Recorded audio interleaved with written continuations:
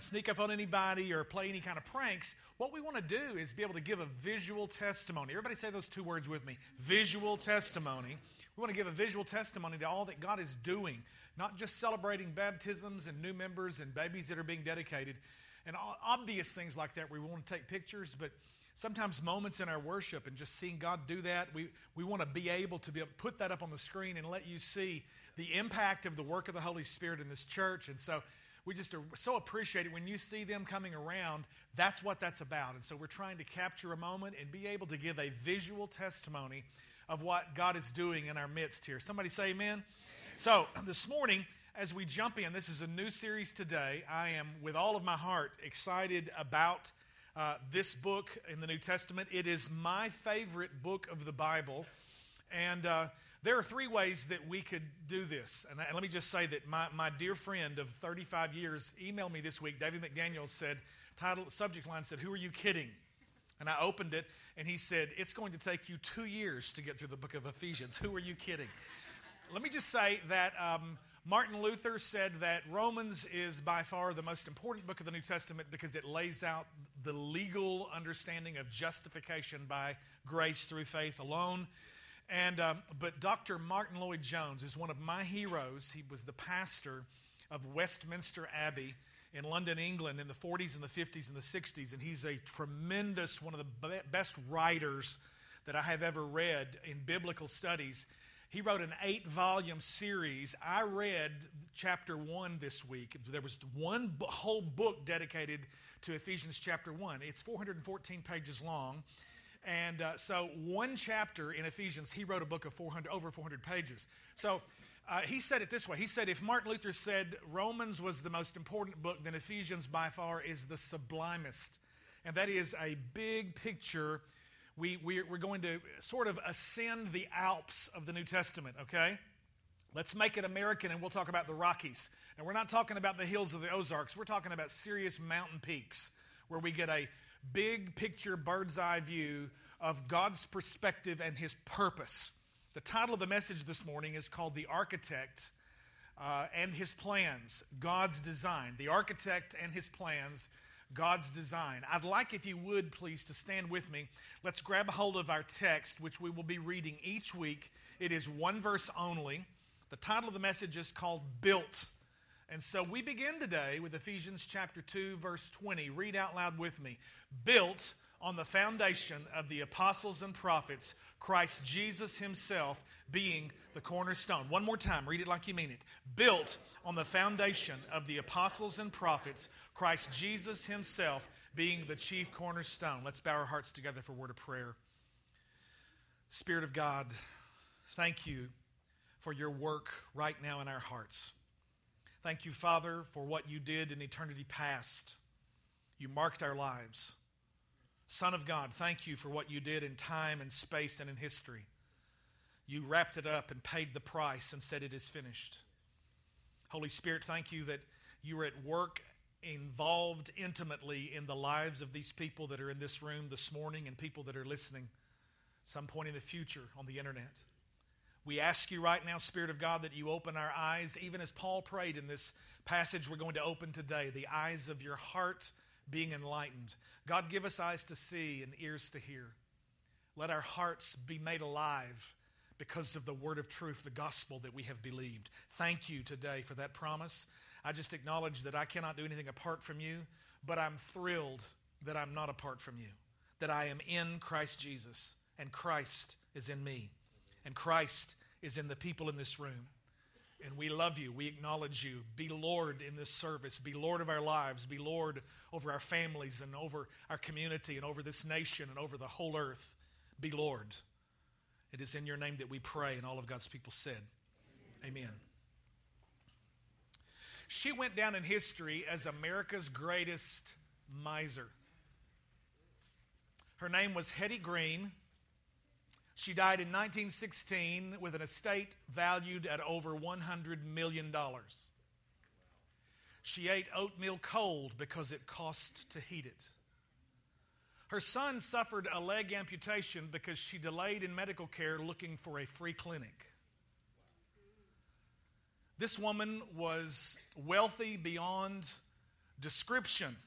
This is 100 years ago. 1916, died with an estate worth over $100 million. She was a wealthy woman by every definition of the word wealth, but yet she lived like a pauper. I think that this is a perfect illustration of the way the majority of Christians live in the world today. We have unlimitless wealth at our disposal, but yet we choose to live as if we had nothing. We live far, far, far, far beneath the means which Jesus Christ died to provide for us to live in. This is not a TV preacher prosperity kind of message, although I will tell you there are some folks who could probably use that mitigated in a restrained kind of way, especially if they've been baptized in a poverty gospel their whole lives. I'm not going to stop to chase that rabbit. I just want to preach the gospel. The gospel that at times will speak to our poverty and will raise us up in the valley of our lack and despair. And it will also speak to our prosperity when we trust in it, and it will bring the mountain down low so that the crooked place can be made plain and the glory of the Lord can be revealed. As we look to the book of Ephesians, I'm preaching this from the perspective of built, because God builds a temple in chapter 2. He builds a family in chapter 3. He builds a body in chapter 4. He builds a bride in chapter 5. And He builds an army in chapter 6. And so 6 weeks we're going to use the flyover principle. 3 ways we could teach this message. We can fly over and give you a beautiful view from the top of the Rocky Mountains. These great peaks which literally describe the grandeur of God's sovereignty and His majesty and His gifts of grace and peace and wisdom and revelation and the knowledge of Him. We could get in a car and we could drive through the Rockies, and we could take longer and be able to get a little bit more specific view of some of the details, but yet there is another way that we could actually explore the Rockies. We could actually hike and travel the paths, the trails, and we could climb the face of the mountains. That's when we would take 2 years to preach Ephesians. Because we don't have the luxury of hiking the paths, and we're not even going to take the time of driving in the car through the Rockies. 6 weeks, we're going to actually be flying over this amazing book in the New Testament. I took the picture that we're using as the graphic on a trip to Nashville about 3 years ago. It is a beautiful pedestrian bridge in downtown Nashville, Tennessee, crossing over the Cumberland River. You have that on the front of your notes this morning.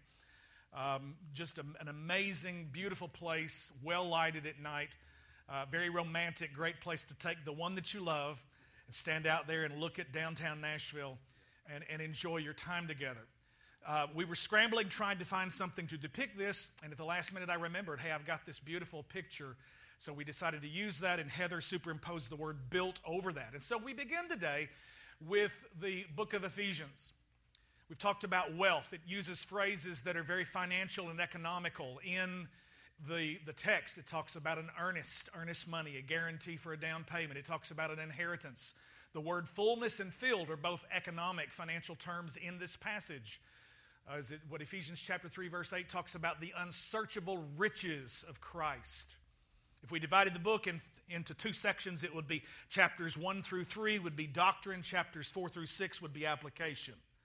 Chapters 1 through 3 would describe how rich you are in Christ, and chapters 4 through 6 would show you how responsible you are to use all of those heavenly riches properly. Everybody say rich and responsible. Again, say rich and responsible. All right, we're not going to preach that 3 and 3, but I'm going to go one chapter at a time. We're going to talk about all the things that God is building. And I have one statement that I want to make, and I want to make this memorable for you. So guys, if you would put that statement up for me, please. It's found emboldened in your notes. Read it out loud with me. God is a builder who designed the plan, oversees the job, and will complete the work. This is a strangely crafted grammatical statement. And if you've looked at it, if you caught it, we've got 3 different tenses there. God is a builder who what? What tense is designed? Past tense. Who oversees the job. What tense is oversees? Okay, beautiful. So present. And then finally, will complete the work. What tense is that? We have God who is operating in every aspect, eternity past, history to the present, and everything that is in the future that concerns your life, God is actively involved in drawing up the plan, in overseeing the job, and faithfully completing the work in your life. God begun a good work. God began a good work of salvation. My favorite verse, it's my life verse, Philippians chapter 1, verse 6 says, being confident of this very thing, that he who has begun a good work in you will perform it, will complete it until the day of Jesus Christ, until I behold him face to face and I see him as he is. I have the promise that God the Holy Spirit will be about the business of finishing the work in me. What God planned before I was ever born, what Jesus appropriated and provided for me at the cross by paying the bill, the Holy Spirit now is actively involved on the job site doing the work. This is the job site. You are the job site. You are the purchased possession. So this morning, as we jump into this, we're going to take about a minute as much as possible. I'm going to try my best to do about 1 minute per verse. Some of them will be a little bit more. Some of them will be a little bit less. Let me give you a little bit of background about the city of Ephesus. It is found in modern-day Turkey, Asia Minor, at the time. The Apostle Paul was otherwise known as Saul of Tarsus, of the tribe of Benjamin, Hebrew of the Hebrews. He gives his whole lineage and his history in Philippians chapter 3, probably named after, because he was from a prominent family, probably named after the first king of Israel, who was Saul. The name Saul literally means demanded. And so, like Saul of the Old Testament, Saul of Tarsus was a very outward, aggressive kind of personality who sat at the feet of Gamaliel and was trained to be a Hebrew of the Hebrews. And when this whole new sect of Judaism, which is now being called Christianity, comes along, Paul is ahead of the anti-Christian movement. He's walking around with a pocket full of warrants, taking the lives of Christians at the very most, and at the very least, hauling them in before the Roman government. Acts chapter 7, we find a young man who was holding the coats while the other people took their coats off so that they could pick up their rocks and stone Stephen. Paul was holding the coats. He's aggressively pursuing Christians. He hates Christians. He wants to preserve the way of the Hebrews. And a strange thing happens on the way to Damascus. God appears to him. Jesus Christ appears to him and knocks him off of his donkey.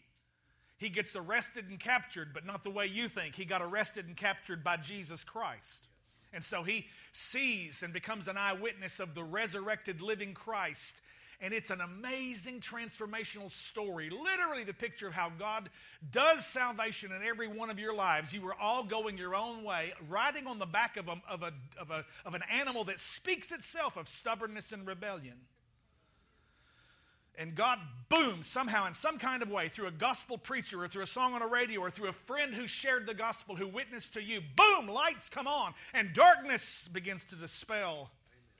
And all of a sudden you see world and life in a whole different kind of way. And that's exactly what God did to Saul, who now has a new name, Paul. Saul means demanded. Paul means restrained and little. And it's wonderful how God will get a hold of somebody who in one way of their lives, God takes it and turns it around. And he bridles. He puts a bit and a bridle in the mouth of Paul, so to speak. And God rides the ministry of this apostle, this sent one with a commission, to become the apostle to the Gentiles. Ephesus is a worldly city. It is a very wealthy city. It is known at this time in history as the Bank of Asia. Interestingly enough, Paul would talk about in the book of Ephesians all of these issues related to wealth and riches and earnest and inheritance and all of these economic terms. Paul speaks to them because they were terms that these people would understand. It was heavily influenced by the Greek culture. It was ruled in the Roman Empire. So the Apostle Paul, in one of his 3 journeys, when you read the book of Acts, you need to realize that Acts is like the big summary of all the other stuff that comes after it. Romans, 1st and 2nd Corinthians. Then you got all these little bitty books there that you kind of stumble around and get confused about. And for the people that are new to the Bible, there's a real easy way you can remember that. Once you get past Matthew, Mark, Luke, and John, then Acts, and then Romans, 1st and 2nd Corinthians. You've got all these little bitty books there. And it's, if you can, everybody say General Electric Power Company. Okay, so that's Galatians, Ephesians, Philippians, Colossians, GEPC, General Electric Power Company. If that's too boring for you, how about this one? Gentiles eat pork chops. GEPC, okay? So that's a way you can kind of find your way around what otherwise becomes a confusing group of letters. 4 to 6 chapters each, typically, is the length. They're letters that the Apostle Paul is writing to these churches that he was instrumental in getting established on one of his 3 major journeys that you read about from Acts chapter 9 forward. We've got Peter is strong in the church and the council at Jerusalem with James, who is the pastor, and then Paul confronts Peter, and then we've got this separation, and Paul and Silas separate, Barnabas and Paul separate, and then we've got all of these different people moving different directions. Paul's 3 missionary journeys are talked about there in the book of Acts. And once he visited very briefly. The second time he goes and the church established. His evangelistic efforts have been very fruitful in the city of Ephesus. And a church is established and it's beginning to thrive. Paul stays there 2 years. There's a 3rd missionary journey. To be honest, I don't remember exactly whether it was the 2nd or the 3rd one when he stayed 2 years. Somewhere around 52, 53 AD, he's there for a couple of years. Now, when we open this book right now, we're at between 60 and 62 AD. So Jesus has been crucified, dead, buried, resurrected, ascended, has been in the heavens for 30 years, reigning from the right hand of the Majesty on high. The Apostle Paul has been taking the gospel to the Gentiles for 30 years. He pleads his case, and he ends up being shipped to Rome. And you remember Acts 27 and the whole shipwreck and all that stuff. And if you read through Acts, you find him under house arrest in the city of Rome, chained between 2 Praetorian guard, waiting a couple of years before he's going to plead his case, literally before Caesar himself. And so while he's sitting there, Paul is very busy. He writes what we call the prison epistles. The prison epistles, the prison letters. He's sitting there chained between guards, and he writes Ephesians and Philippians and Colossians and a personal book to a guy by the name of Philemon.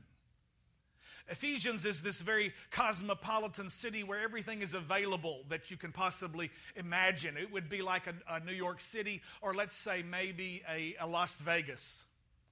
Ephesians is into the occult. They're into witchcraft, into magic, and they have this major temple that is built in the city that a lot of business has built up around it. All of the silversmiths and the artisans are building little mini sculptures of Diana, which the whole city worships. It's called the Temple of Artemis.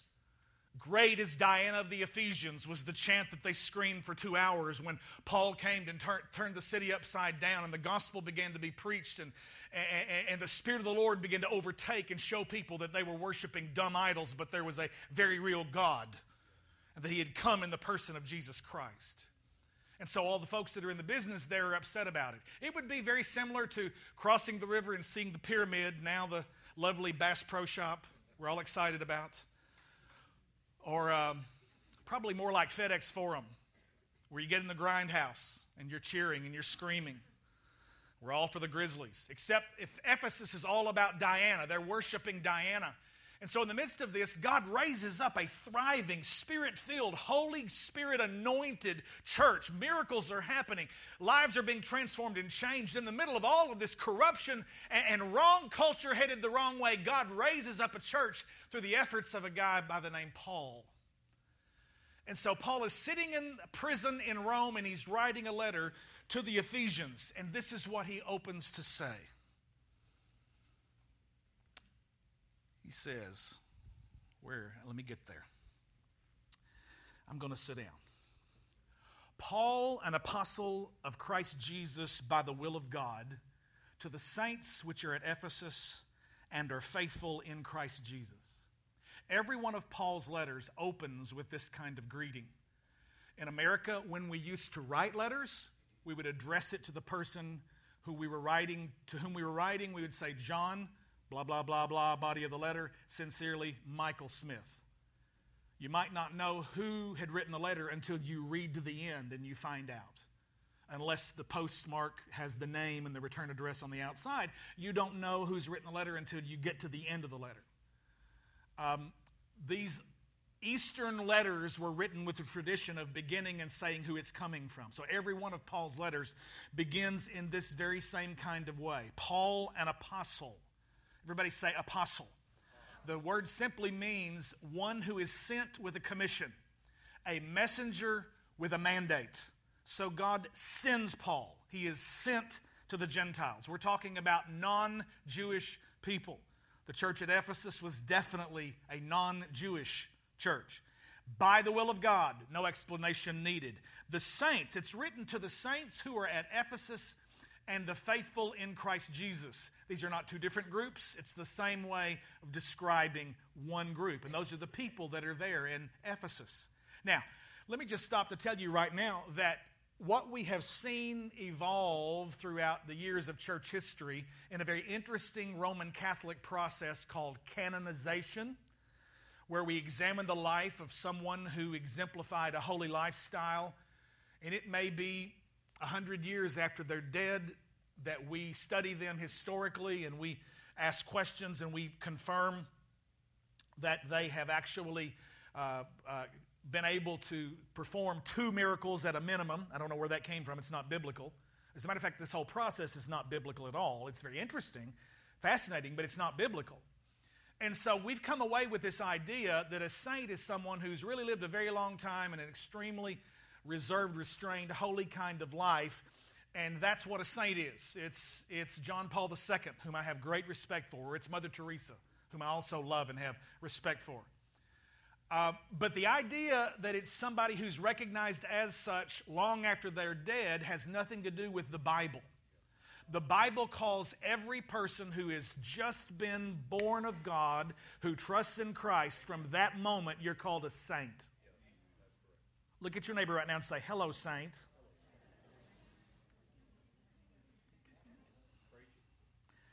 Now, some of you are looking back at your spouse and you're going, "He doesn't know that I live with you, though."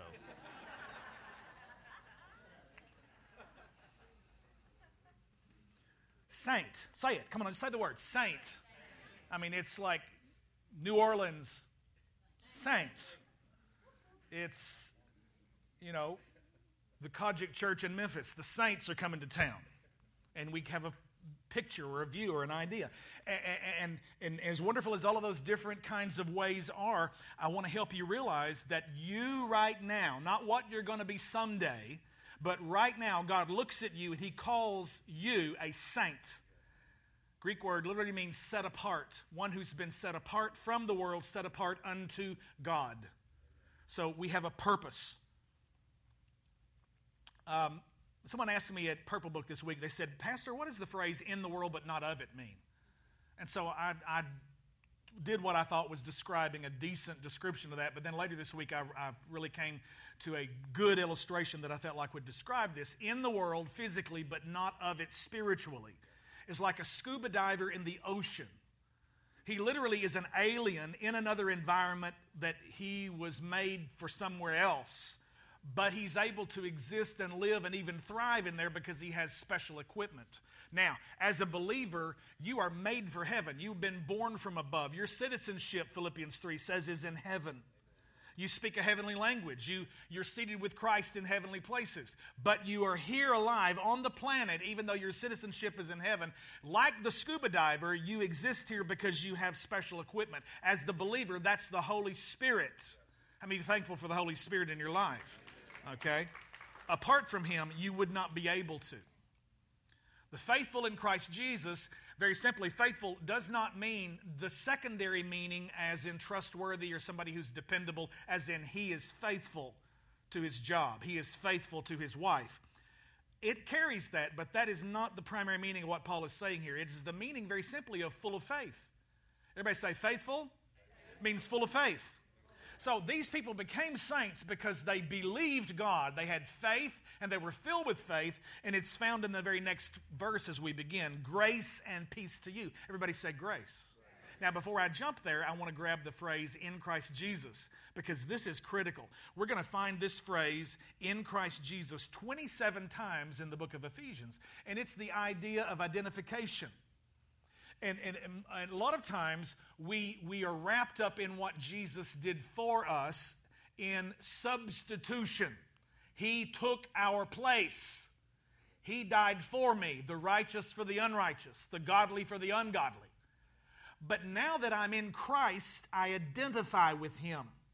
In the very same way that we were all in the loins of Adam, sinning with him when he sinned. Therefore, the original sin has been part of our DNA. In Adam all die, but the Bible says, in Christ shall all be made alive. So there really are only two people on the planet. Adam, and who's the second one?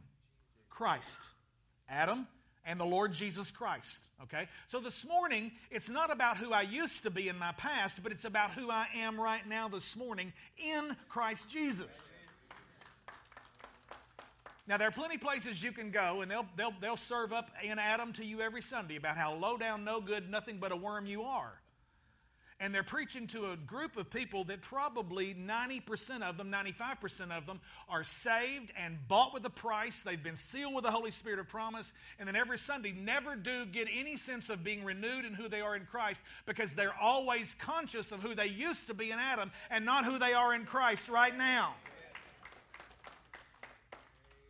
Now, I realize that there's a mixture in this room, that there are people who know Jesus and there are people who don't know Jesus, and so I really try to be clear and speak to that. But when the only thing you ever get on a Sunday-by-Sunday basis comes, and it comes with sin consciousness, guess what you do? You go out and live out of that consciousness every day, every week, week after week after week. I've heard preachers say, are you going to sin a little bit every day? Well, you know, yeah, that's probably going to be the case, but you don't have to just begin from a place of celebrating it, just to excuse it. Because I want you to realize this morning that God has saved me, He is saving me, and He will save me. And I don't do the same stuff I always did. If I am, I'm not saved. In Christ Jesus, what does that mean? When He was crucified, we were crucified with Him. When He was raised, when He was buried, we were buried with Him. When He was raised, we were raised up with Him. The Bible says in Ephesians that we were raised up together with Him, and we've been made to sit down with Him in heavenly places. He ascended to the right hand of the throne of God and sat down, and He is ruling next to His Father. That means that I'm sitting in the throne with Him right now. Some of you are going, you're out of your mind. No, I'm out of yours. I'm outside your mind. Because religion and sin consciousness preaching doesn't even know how to talk this way. Because they don't preach the Bible. I'll leave that alone. When Christ sat down on the heavenly throne, we sat down with Him. Ephesians 2:6, verse 2. Now I'm going to start hitting it quickly. Grace to you and peace from God our Father and the Lord Jesus Christ. Grace very simply means the kindness of God toward undeserving people. That is me from the get-go. How you doing? Better than I deserve. In any stretch of the imagination, how am I doing? I'm doing better than I deserve. Thank God I didn't get what I deserved. Justice is getting what I deserve. Don't ever pray for justice. Mercy is not getting what you deserve. But God didn't stop there by just canceling what was yours, what you deserved, giving you mercy, not applying it to you. Grace is so much bigger than that. Justice is getting what I deserve. Mercy is not getting what I deserve. But grace is getting what I never deserved. Did you hear that? Grace is getting the unsearchable riches of Christ, the wealth of the gospel, the outpouring of His presence and His power and His wisdom and His revelation and His knowledge and the mystery of His will and all of these things that are wrapped up in this beautiful passage of Scripture. Look with me to verse 3. Blessed be the God and Father of our Lord Jesus Christ, who has blessed us. What tense is that? Past tense. Everybody say past. God has already provided for you everything that you will ever need. Well, that's just a little bit too good to be true. What do you mean? He's given it by grace. You take hold of it by faith. You have limitless wealth at your disposal. You can live like a pauper, or you can realize that Jesus died and enforced His will to make you a rich man. And I'm talking about heavenly riches. I'm also talking about some provision on this side. All right? He has blessed us, past tense. Look at your neighbor and tell him this. Say, you were born in a rich family. What do you think about that? Stop acting like a pauper. Stop talking pauper talk, poverty.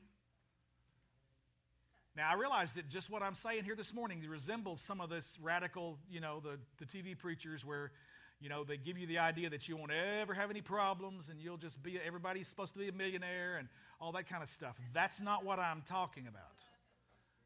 I'm talking about the prosperity of the Scripture, the prosperity of the gospel of God.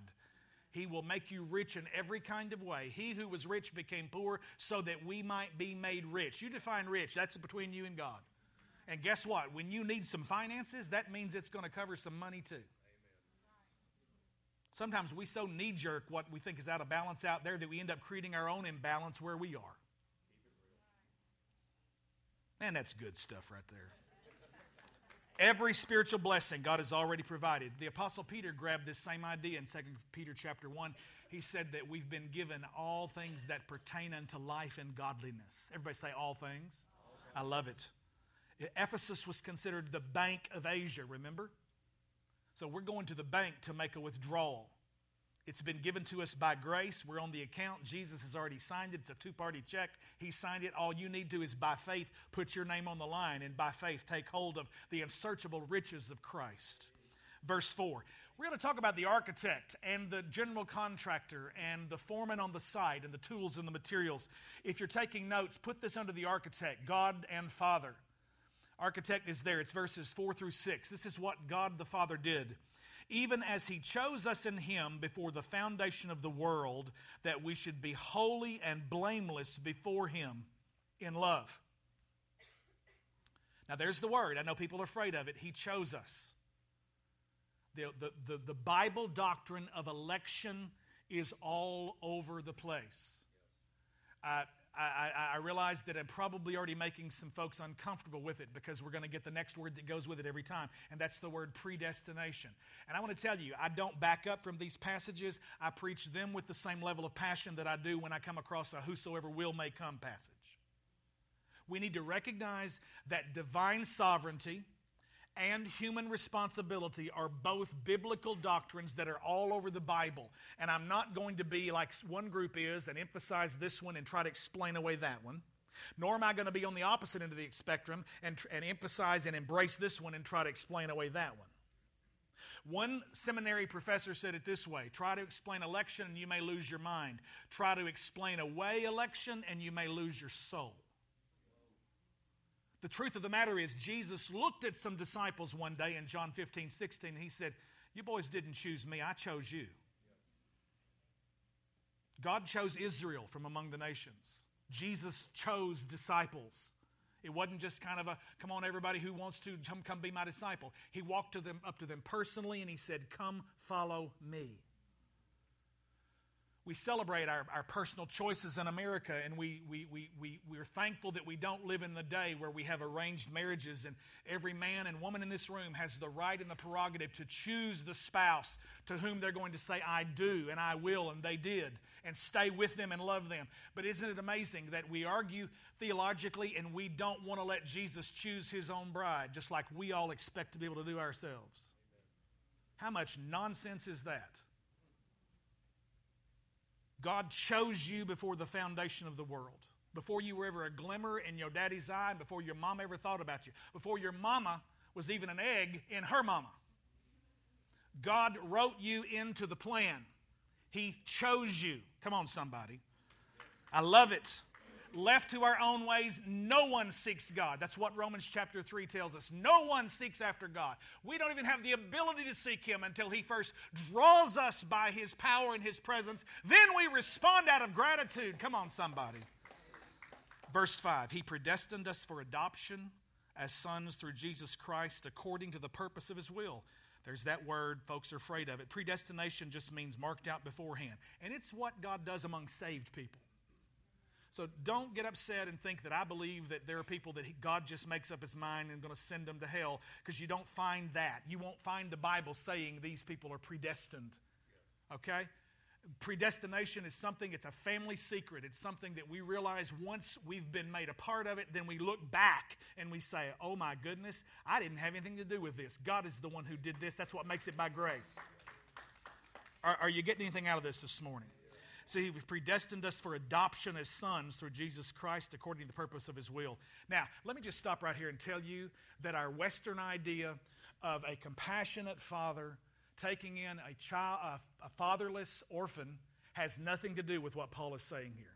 The Western idea of going to a home or to a place and taking in out of compassion a child that is an orphan has nothing to do with the Bible word adoption. It's the Greek word weothesia. It literally means to place in the status or the standing of a full-grown son. You didn't enter the kingdom of God because God adopted you in the Western sense of the word or the definition, how we think of it here in the South, in the Western civilization. You were born into the family. You were born again. Do you not remember that? You cannot enter the kingdom of God except you be born again. You cannot even see the kingdom of God except you be born again. Born of the water and born of the Spirit, Jesus said in John chapter 3. You didn't get adopted into this family. You were born, bone of his bone and flesh of his flesh. Now, I know that some of you are afraid to say amen because you've heard it preached that other way your whole life, and I'm sorry, but it's wrong. They've used our Western understanding of what adoption is and told us that's what God was doing. But what God was saying was He's taking people of His own family that are His children by birth. 1 Peter 1:23, being born again, not of corruptible seed, but of incorruptible, by the word of God which lives and abides forever. The DNA of God is inside you because you were born again. And guess what? Just the same way. None of you asked if you could be born into your family. You didn't have anything to do with it. As a smart aleck teenager at 15, I looked at my dad and said, I didn't ask to be born in this family. And he said, no, bless God, if you had, I'd have told you no.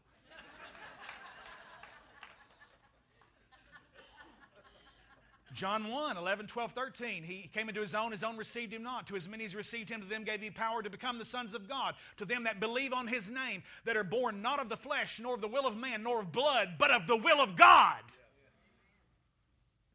You were born by the will of God. What is that saying to you? There's something on the inside of you that can't quit. There's something on the inside of you that the world might try to take down and assassinate and destroy. It may even cut the head off. But let me tell you something. God says that you live forever. Help me, Jesus.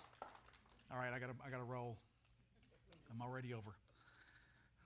Let's just hit it. Here we go. To the praise of His glorious grace with which He has blessed us in the beloved. The Bible says He's accepted us. How many of you are thankful that you've been accepted? Amen. To translate it literally, He has begraced us in the beloved. And the beloved is Jesus. You are in Christ. You are in Christ Jesus. God looks at you. He sees you in Christ. That's your status. No longer in Adam with death and sin, but you're in Christ. All right, verses 7 through 12. These are what the general contractor does. Write that there, verses 7 through 12. These are blessings from the Son. In Him we have redemption through His blood, the forgiveness of our trespasses, according to the riches of His grace. Redemption literally means to be purchased and set free by paying a price. We were slaves. Slaves are poor. But we've been redeemed, and now we've been set as full sons. And sons are rich. Look at your neighbor and say, I'm not a slave. Say, I'm a son. Say, I'm not poor anymore, but I'm rich in Christ. Forgiveness. I love this. Forgiveness means to carry away. It's the Jewish Day of Atonement, and the high priest is putting his hand on the head of a scapegoat and sending that goat into the wilderness, carrying the spoken sins of Israel over him. Carrying it away for them to never see it again. The Bible says as far as the east is from the west, so far has God removed our sins from us. This is where we in our culture have gotten the word scapegoat. He's the scapegoat with this company merger and that's going down. She's the scapegoat in this problem at your work. She got fired. Scapegoat is Leviticus 16. It's the idea that something has the sins and the penalty pronounced over them, and they go into the wilderness and die with those sins on them. Aren't you thankful that Jesus sent a scapegoat into the wilderness with your sins? Guess what? His name is Jesus. Behold the Lamb of God who takes away the sins of the world. Jesus is your scapegoat. He's your way out. Come on, this is good stuff. Anybody get anything out of it? Verse 8, He lavished this upon us in all wisdom and insight. Verse 9, making known to us the mystery of His will according to His purpose, which He set forth in Christ. I love this. God has revealed His will to us. He's made known to us the mystery of His will. Greek word mysterion. It's not an eerie, weird, strange, esoteric kind of thing. But the word mysterion very simply means a sacred secret. Everybody say sacred secret. So these are family secrets that God is sharing with us through the Apostle Paul. That God, before the foundation of the world, wrote you into the plan. Jesus came in history and time and paid the price. And now the Holy Spirit, in time and into the future, is going to be doing the finishing work of the job foreman on the site of your life. Come on, somebody. That's the plan, as a plan for the fullness of time to unite all things in Him, things in heaven and things on earth. So God's pulling this all together in Jesus Christ. There will come a time in the world where every knee will bow, every tongue confess, things in heaven, things in earth, things under the earth, to the glory of God the Father, that Jesus Christ is Lord. There will come a time when the whole world will worship and bow at His feet and say, Jesus Christ is Lord. I long for that day. Verse 11, in whom we have obtained an inheritance, having been predestined according to the purpose of Him who works all things after the counsel of His own will. Man, you can't get around these sovereign words of a God who is ordering your life, who's numbered the hairs of your head, who gives you the breath in your lungs that you breathe this morning. You are here because God let you be here. You are alive right now, walking in the grace and the mercy of God. You're hearing the gospel right now because God's blessing is on your life. Do you hear me? A better translation is, not only have we obtained an inheritance, but we have been made an inheritance.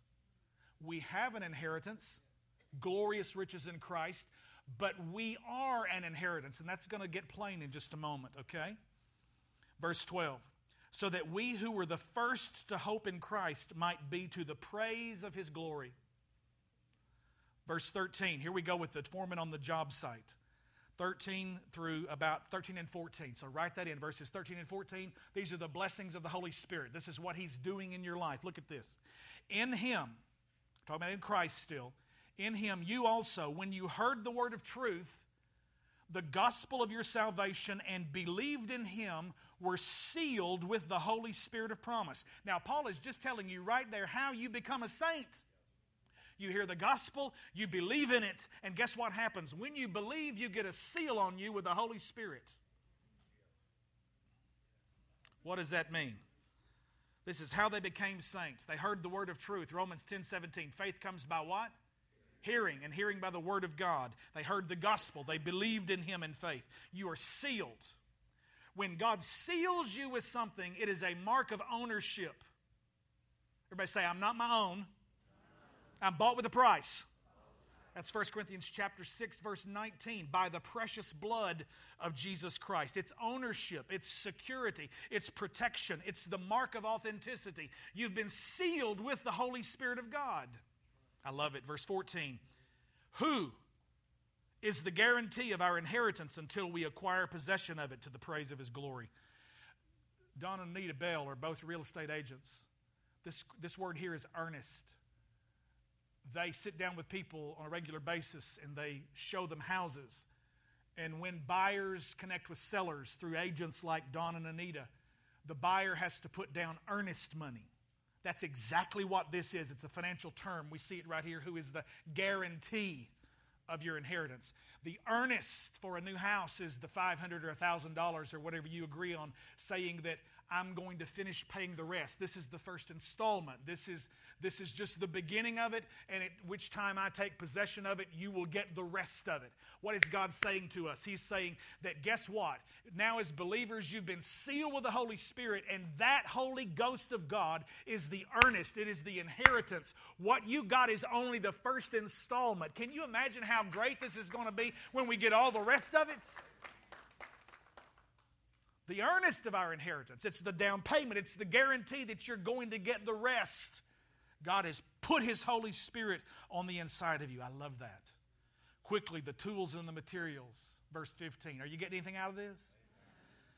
For this reason, because I heard of your faith in the Lord Jesus and your love toward all the saints, I do not cease to give thanks for you, remembering you in my prayers. You will never go wrong by taking one of the prayers of Paul and praying it over your life, praying it over your children, praying it over your families. God, I thank you for my son Drew and my daughter Abby, that the God of the Lord Jesus Christ, the Father of glory, will give them the spirit of wisdom and the revelation and the knowledge of Him. Why does God want you? Look at this. Run ahead with me, please, to verse 17. That the God of glory, the God of our Lord Jesus Christ, give you the spirit of wisdom and revelation and the knowledge of Him. Next, look at this. Having the eyes of your hearts enlightened. Read the next 4 words for me. That you may know. God wants you to know. He wants you to have knowledge, because you can die a pauper and be a rich man, the same way Hetty Green was. You can die living so far underneath your privilege. You can go to heaven. You can know Jesus is your Savior. But you can never understand the unsearchable riches of Christ until you begin to dig in, and that you may know what the Bible says. Knowing God is salvation. John 17. It says, this is eternal life, that you may know Him and Jesus Christ whom thou hast sent. So knowing God is salvation. Knowing God increasingly is sanctification. He's doing a work of setting me apart. Knowing God perfectly, finally, is when I will see Him and I will be glorified. I will be like Him, the Bible says, because I will see Him as He is. That's past, present, and future. Look at this. He says, that you may know what is the hope to which He has called you, what are the riches of His glorious inheritance in the saints. This right here is a whole sermon in itself. Say those last words, glorious inheritance in the saints. Can you imagine that Jesus Himself has an inheritance? And I'm looking at it this morning. It's you. It's us. If we can ever get a picture of who we are as a new creation and stop this impoverished kind of low down, no good, nothing but a worm kind of talk, you're the inheritance of Christ. That's what He died for.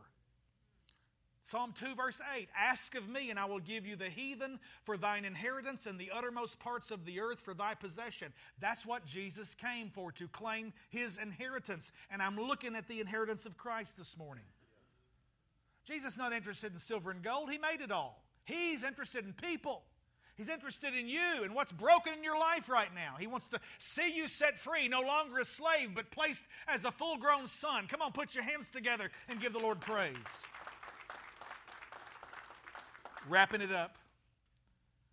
And He says, what is the immeasurable greatness of His power toward us who believe?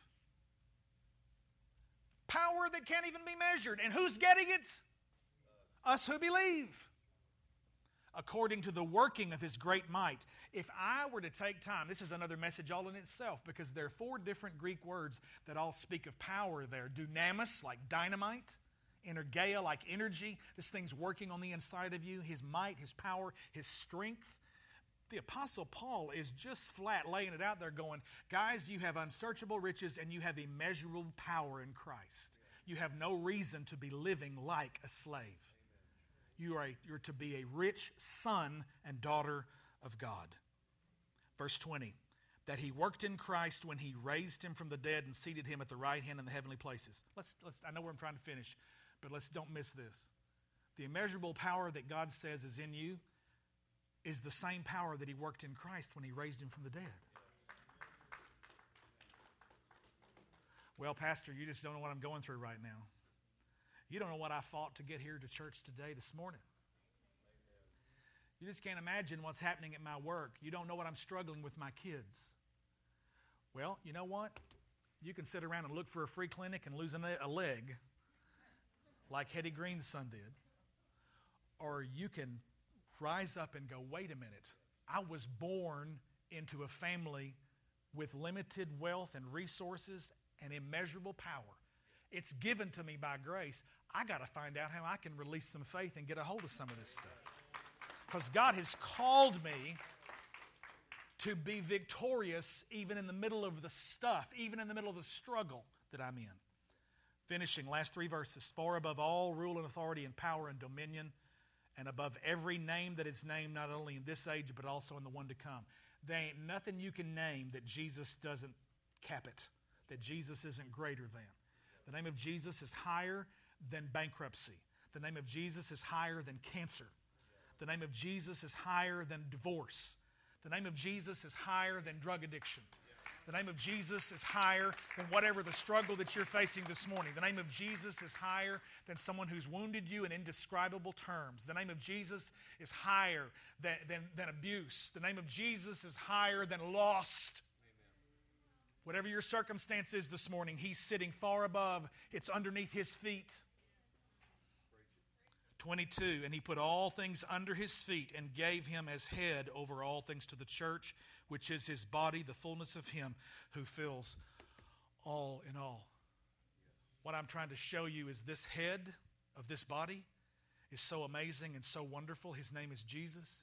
There's nothing I can do that would wound or hurt Him, but we can wound our understanding of who the head is and where the head is. He's the head, we're the body. Do you know that you can have a brain injury and it can paralyze the rest of your body because something that impacts the head? Now, the head is fine. He's seated in the heavenly places this morning, but guess what? You are too. You just don't know it. You didn't know that. No, you said, no, I'm sitting on a black chair in a room watching a sweaty fat man talk to me about the book of Ephesians. No, you're seated with Christ in heavenly places right now. What God began in eternity past, He appropriated. Jesus comes along and He acquires it. He pays for it. Then the Holy Spirit gets involved and He applies it into your life. But it started way back in eternity past when the Father looked on you with love and He lavished His love on you before you were ever even a thought in anybody's mind. And the Father looked and He says, I choose. He knew your name before you were born. He knows what you're struggling with right now. And Jesus had you in mind when He hung on the cross. What the Father appropriated, Jesus acquired. He bought it. He paid the price for it. Now this morning in this room, in this place, as I close this service right now, the Spirit of God who's been moving and working and talking to you and nudging you is walking the aisles of this church, and He's doing the work of applying what the Father in eternity past appropriated and what the Son 2,000 years ago paid for. Amen. Right now. Every head bowed, every eye closed.